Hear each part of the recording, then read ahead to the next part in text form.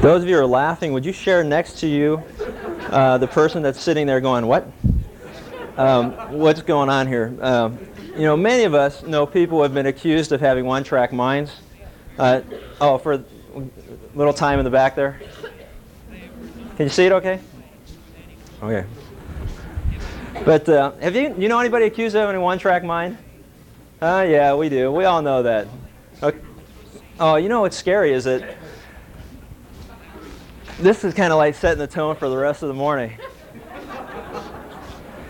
Oh, we got a slow group today. Okie dokie. Well, that's okay. Some things you just need a visual aid to really help get a point across. But anyway, for those of you who know people that have been accused of having a one-track mind or are one-track minded themselves, a lot of us have developed theology based on that. For example, what we'll do is we have people that have a one-track mind that will say things like, well, actually, how can a God who's a loving God, who is a gracious God, who is an understanding God, how could a God like that be so narrow-minded when it comes to our salvation? How could a God actually condemn people to a terrible fate in eternity? How can the same loving, understanding, and just God do something like that? And so what we do is we develop the one-track theology that says basically this.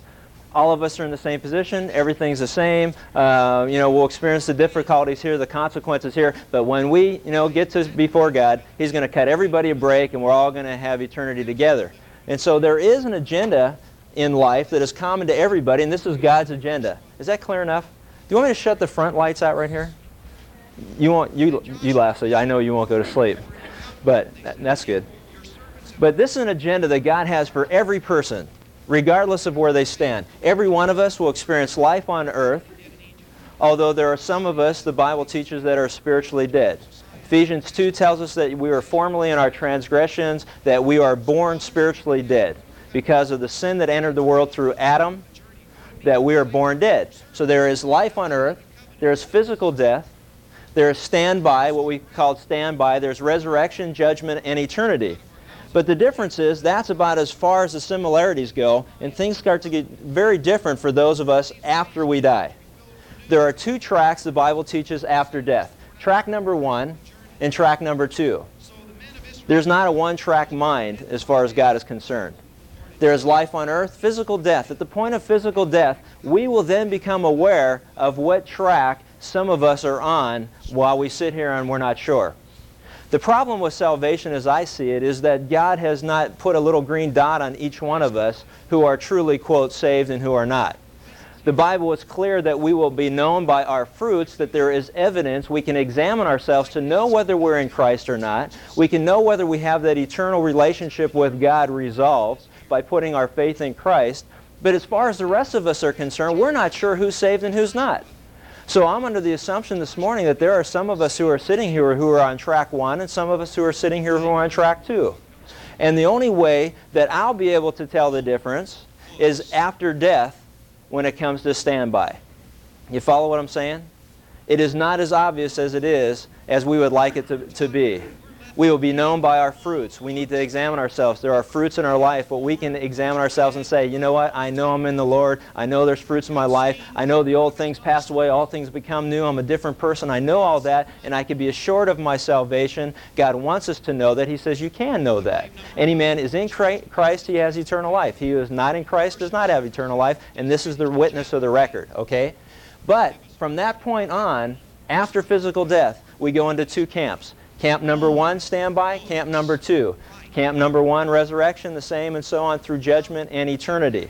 And so as we were taking a look at that last week, as a review to those of you who weren't here, we saw in standby that there's a place called Hades, or hell, or the place of the dead. And the rich man also died and was buried. In hell, where he was in torment, he looked up and saw Abraham far away with Lazarus at his side. So he called in and said, I am in agony in this fire. There was a time where all who died, all those who were dead, went to a place called Sheol, or the dead. The place of the dead, a waiting place. That's why it's called standby, because it was a holding tank. Things changed, if you recall, as Jesus was on the cross, and he looked at the thief who was next to him, and he said what? Today you shall be with me in paradise. I know some of the things that are really upsetting to people is when I stand here and say, you know what? You can know today whether you're going to heaven or to hell. It seems like an arrogant statement, but it only seems like an arrogant statement to those who are on their way to hell. Because those of us who have put our faith in Christ realize it's not because we're great guys, or it's not because we're great gals, or it's not because of the things that we do, but it's by grace we've been saved through faith. So I can, with confidence, tell you based on the Word of God that I know today I'm going to heaven, not by anything that I've done, but by what God has done for me in Jesus Christ. Those of you who are on the way to hell, you're going to take offense to that. I know because I was there. I remember the first time someone said, you know what, I can be sure that I'm going to heaven. I thought, that's the most arrogant, obnoxious statement that I've ever heard. How can you ever say something like that? But it's not because of what we've done. It's because of what Jesus has done already. So there was a place that we all went to. It was a place of the dead. Jesus changed that the day that He died and He descended. And we believe, according to Ephesians 4, that He went into Sheol, or into the place of the dead, and He proclaimed the gospel and He set the captives free. There was both sides. There was a chasm. If you continue in Luke 16, there was a separation between those who were in agony and those who were what was called Abraham's bosom. Those who were in paradise and those who were in torture in hell. There was a separation. That is no longer true today. We know because Paul told us that, therefore we are confident of this and know that as long as we're at home in the body, that we're away from the Lord. We're confident, I say, and I would rather prefer to say, to be away from the body and at home with the Lord. Why? Because when you and I die, we who have put our faith and trust in Christ are confident of this thing, that the moment that we die, that we will be in the presence of the Lord. So he was saying that I'm confident in this. I'm arrogant, I'm boastful, whatever you want to say, but I'm only arrogant in the Lord. I'm boastful in the Lord, I'm not boastful in myself. There's a day coming where all of us will be resurrected from the dead. We will have a bodily resurrection. We know all the way back from Job that Job said that there will be a day in the flesh, in my eyes I shall see the Lord. This has been a teaching all throughout Scripture. It said, do not be amazed at this, for a time is coming for those who are on track one who never put their faith in Christ. There's a time coming when all who are in their graves will hear His voice come out. Those who have done good will rise to live, and those who have done evil will rise to be condemned. There is a day where all of us will be physically resurrected. And we know this is true. It says, listen, I tell you a mystery, we will not all sleep, we'll be changed in a flash, in the twinkling of an eye at the last trumpet, for the trumpet will sound, the dead will be raised imperishable, and we will be changed. Perhaps the greatest news to all of us as we realize our bodies are decaying and as we hear the health problems that are around us, the greatest news that you can share with anybody is that there is a day where we will be resurrected and we will be given bodies just like the one that the Lord Jesus had after His resurrection, that will be perfect, that will be great, that will not have any more problems, will not go through the agony and the troubles that we're going through. And I just say amen, because you know what? My body's going downhill. It doesn't do the things that my mind remembers it being able to do. And if you're in that same frustration, you know how that goes. Some of you probably more so than me. But I also want to share with you again in John chapter 11. If you remember in John chapter 11, turn to that for a second, because I want to get this point across as far as the resurrection is concerned. In John 11, a great truth about the resurrection of the body. John 11, pick it up at verse... say verse 17. This is a story where Jesus is going to Lazarus who had died. So when Jesus came, He found that Lazarus had already been in the tomb for 4 days, in verse 17 of John 11. Now Bethany was near Jerusalem and about 2 miles off. Many of the Jews who had come to Martha and Mary to console them concerning their brother. Martha, therefore, when she heard that Jesus was coming, she heard that He was coming and went to meet Him, but Mary still sat in the house. Martha therefore said to Jesus, Lord, if you had been here, my brother would not have died. Even now I know that whatever you ask of God, that God will give you. Jesus said to her, listen carefully, Jesus said to her, your brother shall rise again. And what did Martha say? She said, Lord, I know that He'll rise again in the resurrection on the last day. If there was any doubt as far as physical resurrection was concerned, it was the perfect opportunity for Jesus to say, no, you've got that wrong. You don't understand your Scripture. Jesus did not say that. There is a day coming when all of us will be resurrected, that will be reunited with our spirit and soul, whether we're in Hades, in the place of the dead, or hell as we call it, or whether we're in the presence of the Lord, that there will be a day we'll be resurrected and we'll be physically resurrected. So Jesus didn't condemn her for what she said. He didn't even correct her. He said this, I am the resurrection and the life. He who believes in me shall live even if he dies. And everyone who lives and believes in me shall never die. And he said to her, do you believe this? Listen carefully to what she said. She said to him, yes, Lord, I have believed that you are the Christ, the Messiah, the Savior, the Son of God, even He who comes into the world. A lot of us like to wrestle with Jesus being a good guy, a good teacher, or whatever you want to say, but you realize that He never and purposely never gave us that as an option. Jesus Christ claimed to be God. He accepted the role of Messiah. He accepted the role of Savior. And He even said that even though you die, if you have trusted in me, you shall live. That you will never die. You will never spiritually be dead if you put your faith and trust in me. A lot of us who are saying Jesus was good or He was or whatever, He doesn't give you that option. Jesus was either a Lord, our Lord, or a lunatic, one or the other. And that's where you're at. You're on track 1 or track 2, and that's the clarity of the gospel. So I want to get this across to all of us that are here. You're on track 1 or track 2. There is no one-track mentality in Scripture. And so as he said this, she said, I believe that you are the Christ, the Son of God. That is what separates track 1 and track 2. Who you say that Jesus Christ is. And so we saw that, and then there will be a day based on who you say that He is, based on where you've put your trust. There will be a day of judgment for those of us who have never put our faith and trust in Christ. We read, I saw the dead, great and small. Death is the great equalizer. The great and the small are all in the same position before God. I saw the dead, great and small, standing before the throne, and books were opened. Another book was opened, which is the book of life. The dead were judged according to what they had done as recorded in the books. God is keeping track of everything that all of us do. He's got books that are going to reward us according to our deeds or punish us according to our deeds. In Matthew chapter 11, we're taught that if the miracles that had happened in Syre and Tidon occurred in Bethsaida and Chorazin, that it was better for them than if they would have just believed, because if those miracles had happened in the other cities, those people would have believed it. And there are degrees of punishment based on what we are doing according to our works. Later on, it goes on to tell us that the other book, the book of life, for those of us whose names are not written in the book of life, that we, along with Hades or hell, were cast into the lake of fire. That there is a judgment that's coming that's eternal. But for those who have put their faith in Christ, we must all appear before the judgment seat of Christ. Each one may receive what is due for the things done while in the body, whether good or bad. Since then we know what it is to fear the Lord, we try to persuade men. There's a day coming that we will be judged. First of all, I want to get something clear as we go through this. First of all, our judgment is based upon the works that are done in the body, according to the flesh. And I'll explain that to you in a moment, but the truth of it is that you and I, our eternity is never determined based on what our works are, but it's based on our trust or faith in Christ or lack of it. We're one or the other. We become before the presence of the God. One is a great white throne judgment for those in track 1. The other judgment is the Bema Seat judgment for those who have put their trust in Christ. In both cases, the reason that you're separated into two camps is because of who you say Jesus is, not because of what you've done. Do you understand that? We're going to get into it this morning as it comes to evaluation. And so we see that each person was judged according to what he'd done. Death and Hades were thrown into the lake of fire. The lake of fire is the second death. If anyone's name was not found written in the book of life, that is where they were thrown.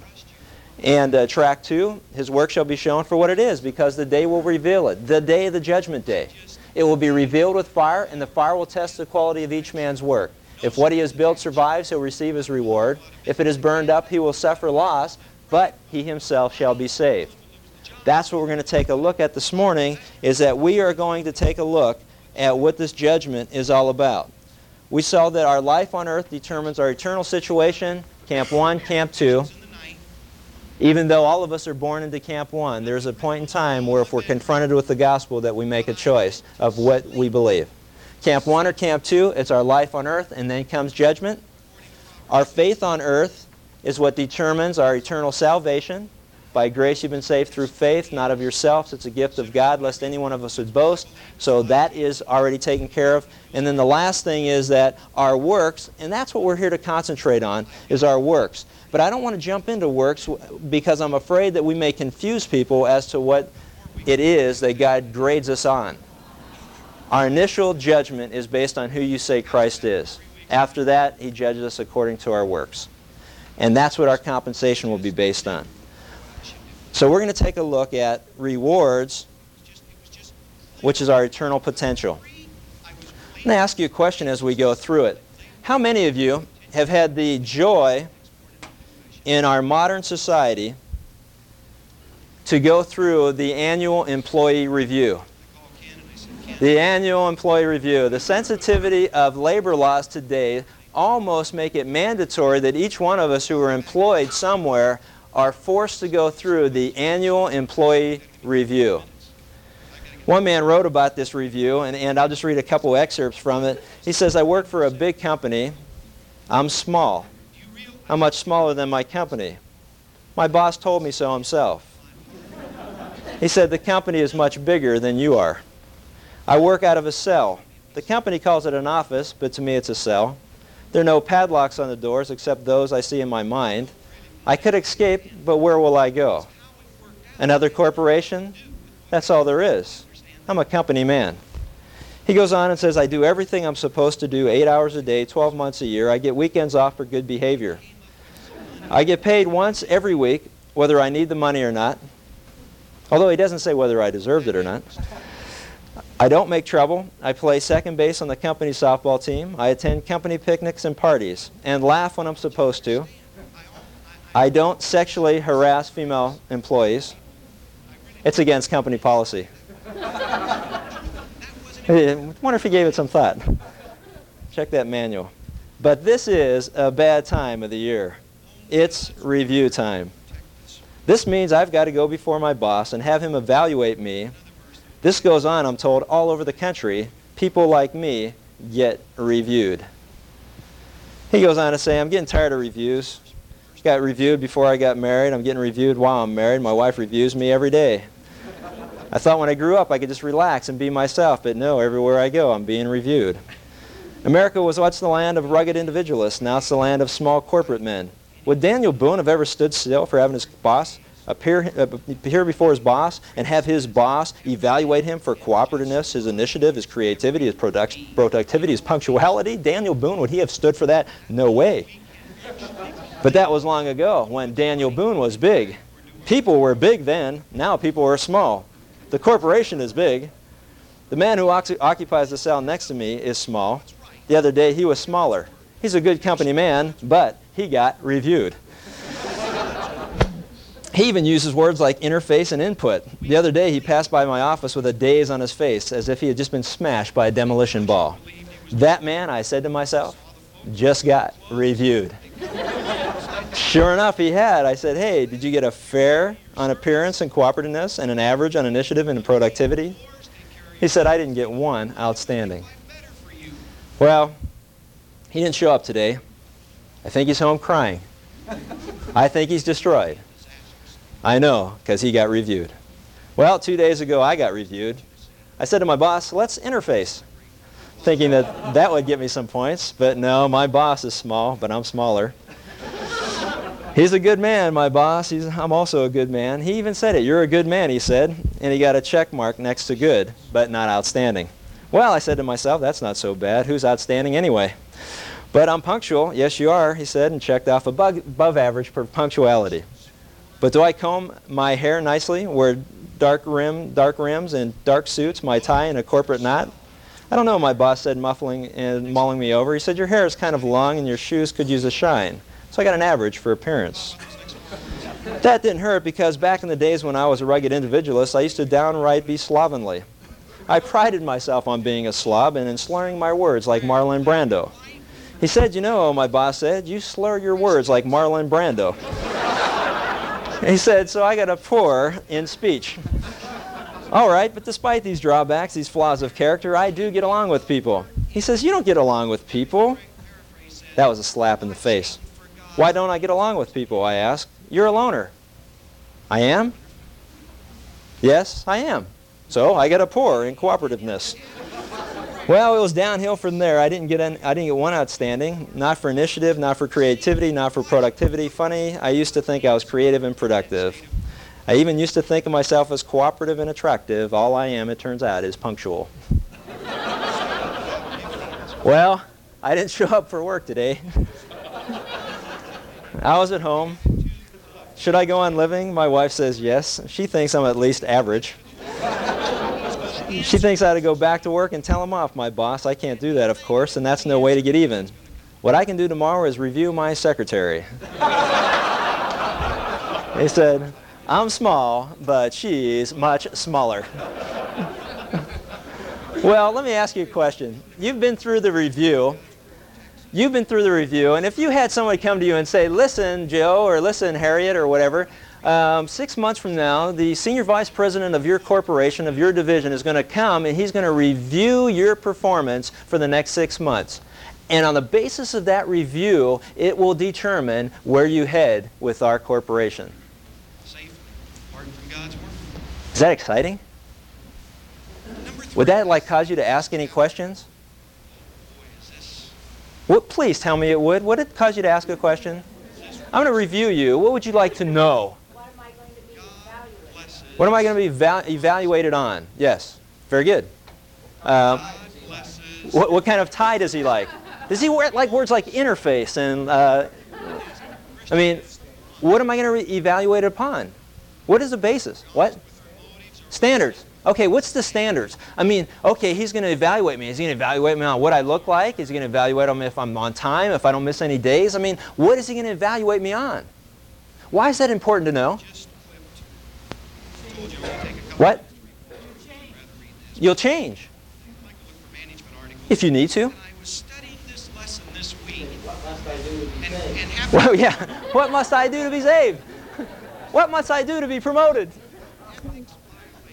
Because how you live today will be determined by what you believe about tomorrow.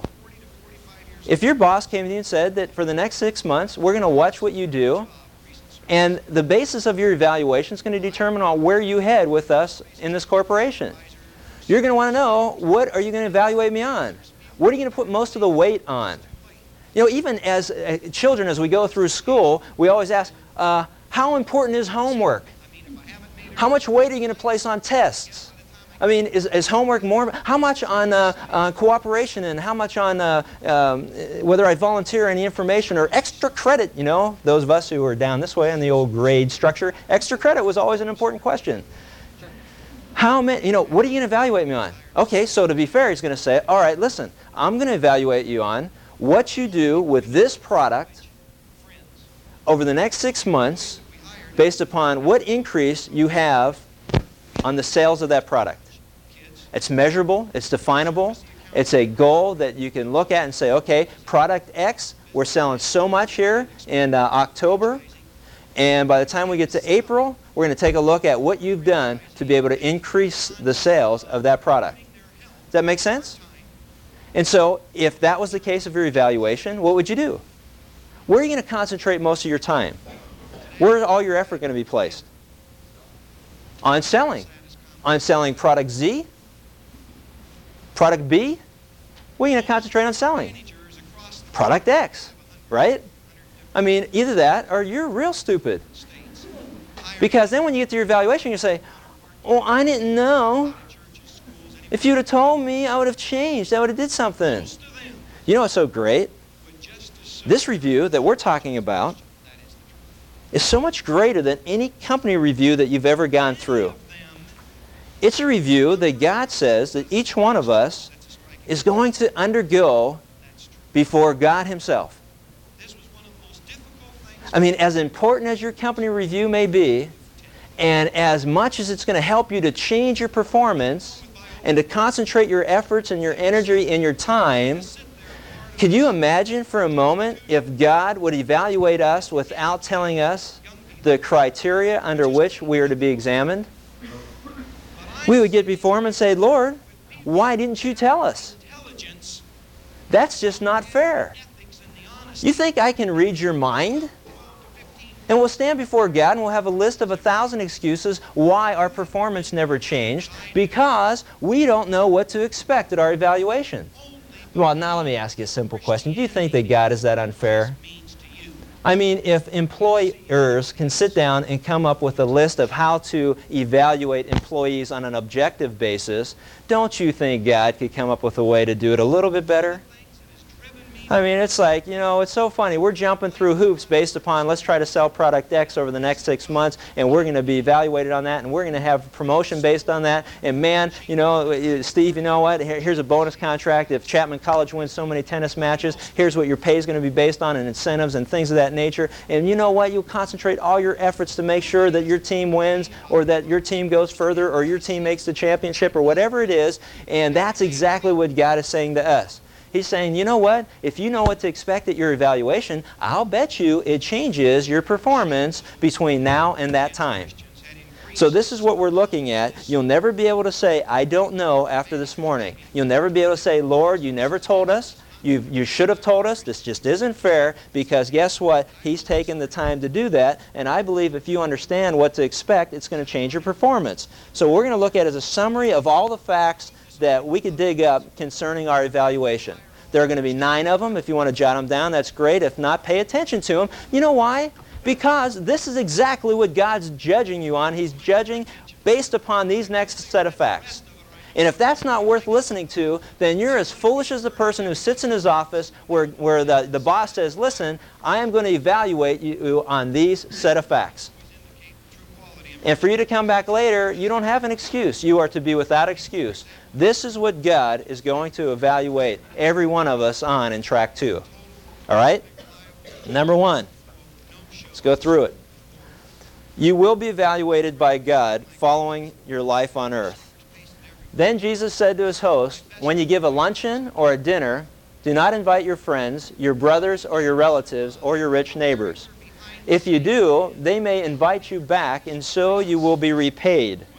But when you give a banquet, invite the poor, invite the crippled, invite the lame, the blind, and you will be blessed. Although they cannot repay you, you will be repaid at the resurrection of the righteous. Fact number 1 concerning your evaluation is that you will be evaluated. It is a certainty. There's no question about it. You will be evaluated. You're not up in the air on the thing. When you get before the Lord, He's going to say, okay, now it's evaluation time. I never told you about this, but since I'm God, I thought I'd just throw it in here. God doesn't do that. He'll let you know. You may have a boss who will do that. Who will sit down with you and say, you know, I've been watching you over the last 6 months. I just haven't felt like telling you. And these are the things I find that are your shortcomings, and based upon that, we can't promote you. Would say, boy, that's unfair. There's a certainty to eternity, and that is you will be evaluated. God is going to evaluate you. In Jesus' day, there was a common problem, though. It's a good thing it doesn't exist today. But see, in Jesus' day, there were people that would do things in order to be repaid right then and there. It's like they would invite somebody to dinner, and then they would expect to be invited to dinner by that same couple maybe a couple weeks later, because after all, you invited them to dinner, and now it's their turn to invite you to dinner. Can you believe that they did stuff like that then? I mean, it's like, you know, or I think it's their turn to it's their turn to call. We've called them the last 2 times. It's like, can you imagine what that was like? Calling each other, yelling out the window, because obviously they didn't use phones then, so it was a lot more hard to call somebody then than it is now. But they would do things like that. They would like exchange gifts, and they wouldn't give gifts. It's like they would sit there, you know, at Christmas time, and they would check out the gifts and stuff and say, boy, you know what, look what they got and look what we got. And they wouldn't give gifts. Jesus said, you know what? He goes, you're looking for payment today, and if you indeed do get paid today, then you've already received your reward. So things that we do, and we're going to take a look at what's a good work, what's a bad work, but what Jesus was saying was, hey, guess what? Why don't you do this instead? A drastic contrast. Why don't you start helping people who in no way could ever repay you today? That's what God's going to evaluate you on. You ready for this? Are you helping people today that in no way here on God's earth will they ever be able to repay you for anything that you're doing? Are you helping today? Or are you exchanging services? Do you go out of your way to help people who will never be able to repay you? He says, but you know what? I say this, you give a banquet, invite the poor, invite the crippled, invite the lame, invite the blind. Invite people and help people that will never be able to help you out. They're never going to be able to do a thing for you here on this earth, but you know what? You're storing up treasure in heaven. He goes, although they cannot repay you, you will be repaid. You will be repaid at the resurrection of the righteous. Can you believe that? Can you believe that if you help somebody out today, even a glass of water in the Lord's name, that you help someone out today that could never pay you back here on earth, that God has taken a list of that, He's writing it down, He's taking note of it, and because of that, there's one day He's going to repay you? We're going to get into motivation later in the series, but you know what that does to me? That challenges me to really think about my motives in the things that I'm doing. It challenges me to go out of my way maybe to start to help people that there's no way that I can ever expect anything from them, but I'm trusting that what God is saying is true, that when I'm evaluated, I know He's going to say, well done, good and faithful servant, because you did all these things in my name, I'll repay you. Man, you know what? I got a feeling that God's payday is going to be so much more of a blessing than our own. To exchange dinners, exchange gifts, to exchange services or help, I mean, all you get out of it is something temporary, but God is saying, you know what? I'm marking it down, and it's going to be, I'm going to remember it for eternity, and there's someday that you will be repaid. The Bible also teaches, number 2, that we'll be evaluated at the second coming of Christ. It says, for the Son of Man is coming, and He's going to come in His Father's glory with His angels, and then He will reward each person according to what he has done. Many times we go to a funeral service and we hear things like, you know, our dear departed friend has gone on to his reward.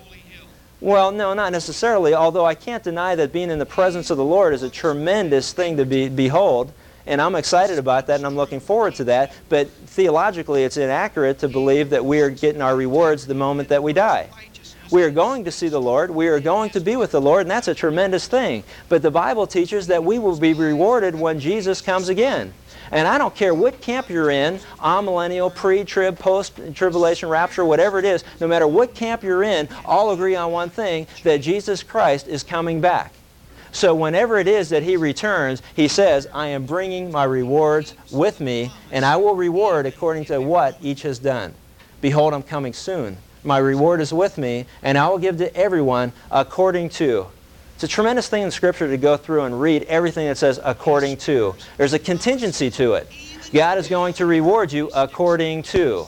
So as we go through it, you're going to see God is going to reward you according to what? According to what you've done.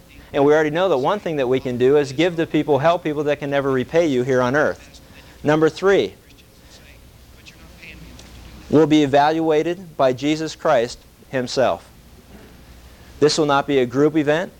This will not be by denominations. This will not be by churches. This will not be by Kindred Fellowship or another Sunday school class. This will not be by shepherd groups. And a lot of you are saying, hallelujah to that. But then on the other hand, this is going to be a personal evaluation.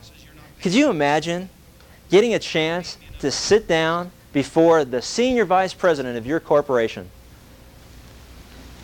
To be able to tell him all that you've done. For him to ask you questions, for him to be able to evaluate you, to be able to sit down before maybe the owner of your business and to have that special time of audience with him. You know, it's a special thing to be able to have that time slot with that certain key individual who can determine your future role in whatever it is that you're in. Could you imagine for a moment that each one of us, for we must all appear before the judgment seat, the bema seat of Christ, not the great white throne judgment, the bema seat of Christ, that each one may receive what is due him for the things done while in the body, whether good or bad. Man, I don't know about you, but I'm excited about the day that I could sit before the Lord with nobody else around, no other distractions. He's got plenty of time, all the time in the world that we need, and He is going to review me and evaluate me based on what I know to be true about what the evaluation is all about, but according to the things that I've done while in the body, whether good or bad. Whoa! I'll tell you what, we get all sweaty-palmed and nervous a little bit when we think about our evaluation or our review on our businesses. Oh, what's the boss going to say? Oh, what's the boss going to think? You know, I may get fired, I may lose whatever. But you know what's so funny? Christians today, we don't even stop to consider what it would be like to have to give account before the Lord God of the universe, the King of kings and Lord of lords, Almighty God Himself, to be able to stand there or sit there before Him and have to give account. We get sweaty palmed over our boss. Jesus said, hey, who cares what men will do to you? All they can do is kill your body. You better start to sweat it out when you consider what God can do to your soul. I don't know. Number 4. You'll be evaluated along with all other believers. Our evaluation is personal, but on the other hand, it's an evaluation that every one of us are going to go through. You know what's exciting to me about that? There are a lot of God's people who think they're insignificant. There are a lot of people who think, well, I'm not this, or I'm not that, or I'm not doing this, and all I'm doing is just this little ministry back here in the corner, and nobody even sees it, nobody even knows about it. But you know what's exciting? All of you who are doing and have the ministry of, quote, small things, is that someday it's written that we will all stand before God's judgment. It is written, as surely as I live, says the Lord, every knee will bow before me, every tongue will confess to God. So then each of us will give an account of himself to God. There is no ministry that's insignificant or small in the eyes of God. He is watching everything as people are doing. There is nothing small about it at all. What a special time that is for every one of us to look forward to. Number 5, you'll be evaluated on the basis of your works alone. On the basis of your works alone. Let me, as I read through this, think about this. What are we being evaluated for? It says, His work will be shown for what it is, because the day will bring it to light. It will be revealed with fire, and the fire will test the quality of each man's work. For we must all appear before the judgment seat of Christ. So we saw that. What is being evaluated? What is God evaluating you on? Is He evaluating on what you believe? Is He evaluating on whether you're punctual, whether your appearance is good, whether you had a strong desire to do something for Him, whether you had a strong intensity? What's He evaluating you for? For what you've done. He's evaluating for your works, not for your belief. Belief determines destination. As an illustration, I thought about this. Your boss will review you, right, for what you've done. Because of what? Because of your position in the company. Does that make sense? Your boss will not review me. Why not? Why won't your boss review me? Because I'm not in that position. I'm not in that company. I'm not one of his employees. Notice the difference here. Our position is what qualifies us to be before Him, to be evaluated to begin with. You follow me? Because you are an employee of your boss, that fact alone is what qualifies you to get before His presence to be evaluated. Maybe that will help to cross it over.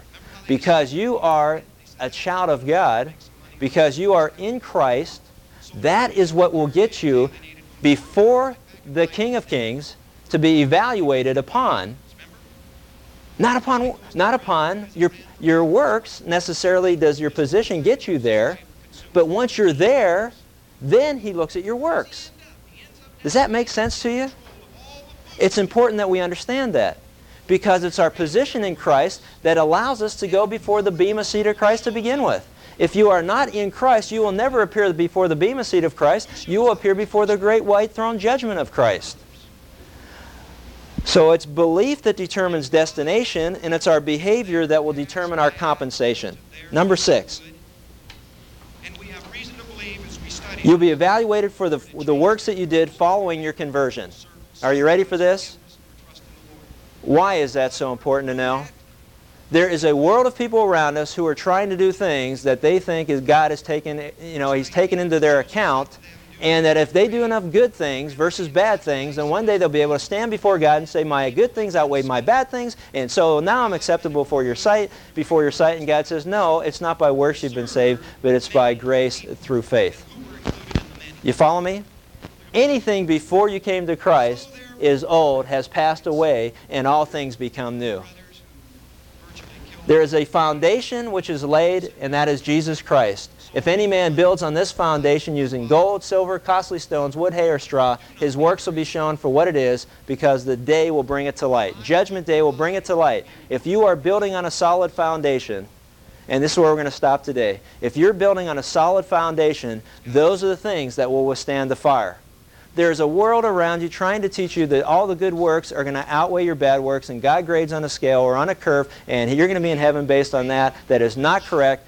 Any work that's not built upon the foundation of Jesus Christ will be burned up with the fire. I just want to close with this. It talks about wood, hay, fire, gold, silver. You ever drive down like a country road and see haystacks that are stood up? Boy, they just stand there and you're visible. You can see them. There's no question about it. You can see a haystack. And you know what's happening around us today? There are a lot of people who are doing absolutely incredible philanthropic works that the world takes notice of, that the world sees, that the Bible says is not being built on a foundation of Christ.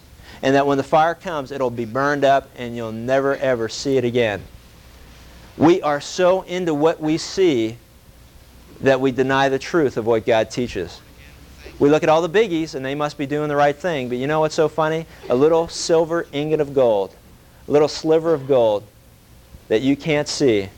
The ministry of small things, I like to call it. People that are out there serving the Lord that none of us can see. That little sliver, that little piece of gold is going to be purified on Judgment Day by the fire of the Lord Himself. And that little sliver of gold is going to last for eternity, and all those big haystacks are going to burn up. And I want to challenge you before we leave, and we'll finish it next week, is to think about what we're building upon. If you don't know Christ, there isn't any work that you're going to do that's ever going to get you before God. I've never met anybody yet who used that argument they couldn't find somebody they were better than. I've never met anybody yet who said, I'm awful, I'm going to hell because of the way that I live or what I do. Man, they're always hoping that their good outweighs their bad because they know enough people that are worse than them. What are you building on? That's the key to this whole series. If you're not building on the right thing, I don't care what you're doing, but it's going to be burned one day. Why don't you start ministering in small ways? Minister to people that can't help you. God's taking notice. He's writing it down. Let's pray. Our Father, we just thank you for this series that we could go through. God, we just thank you above all that there's going to be a day when we're evaluated and that you're being fair with us and upfront about what we can expect. Lord, help us to be sensitive to it, to the truth. Help us to look at it as we look at our own jobs. If we knew what was expected of us, it certainly changes the way we live. And Lord, we just thank you for that motivation you give us. God, help us to be aware of it. Help us to put it to practice. Lord, help us to start to help those who can never repay us here on earth and just trust you that payday will be greater when it's in your hands. And we just thank you and praise you in Christ's name. Amen.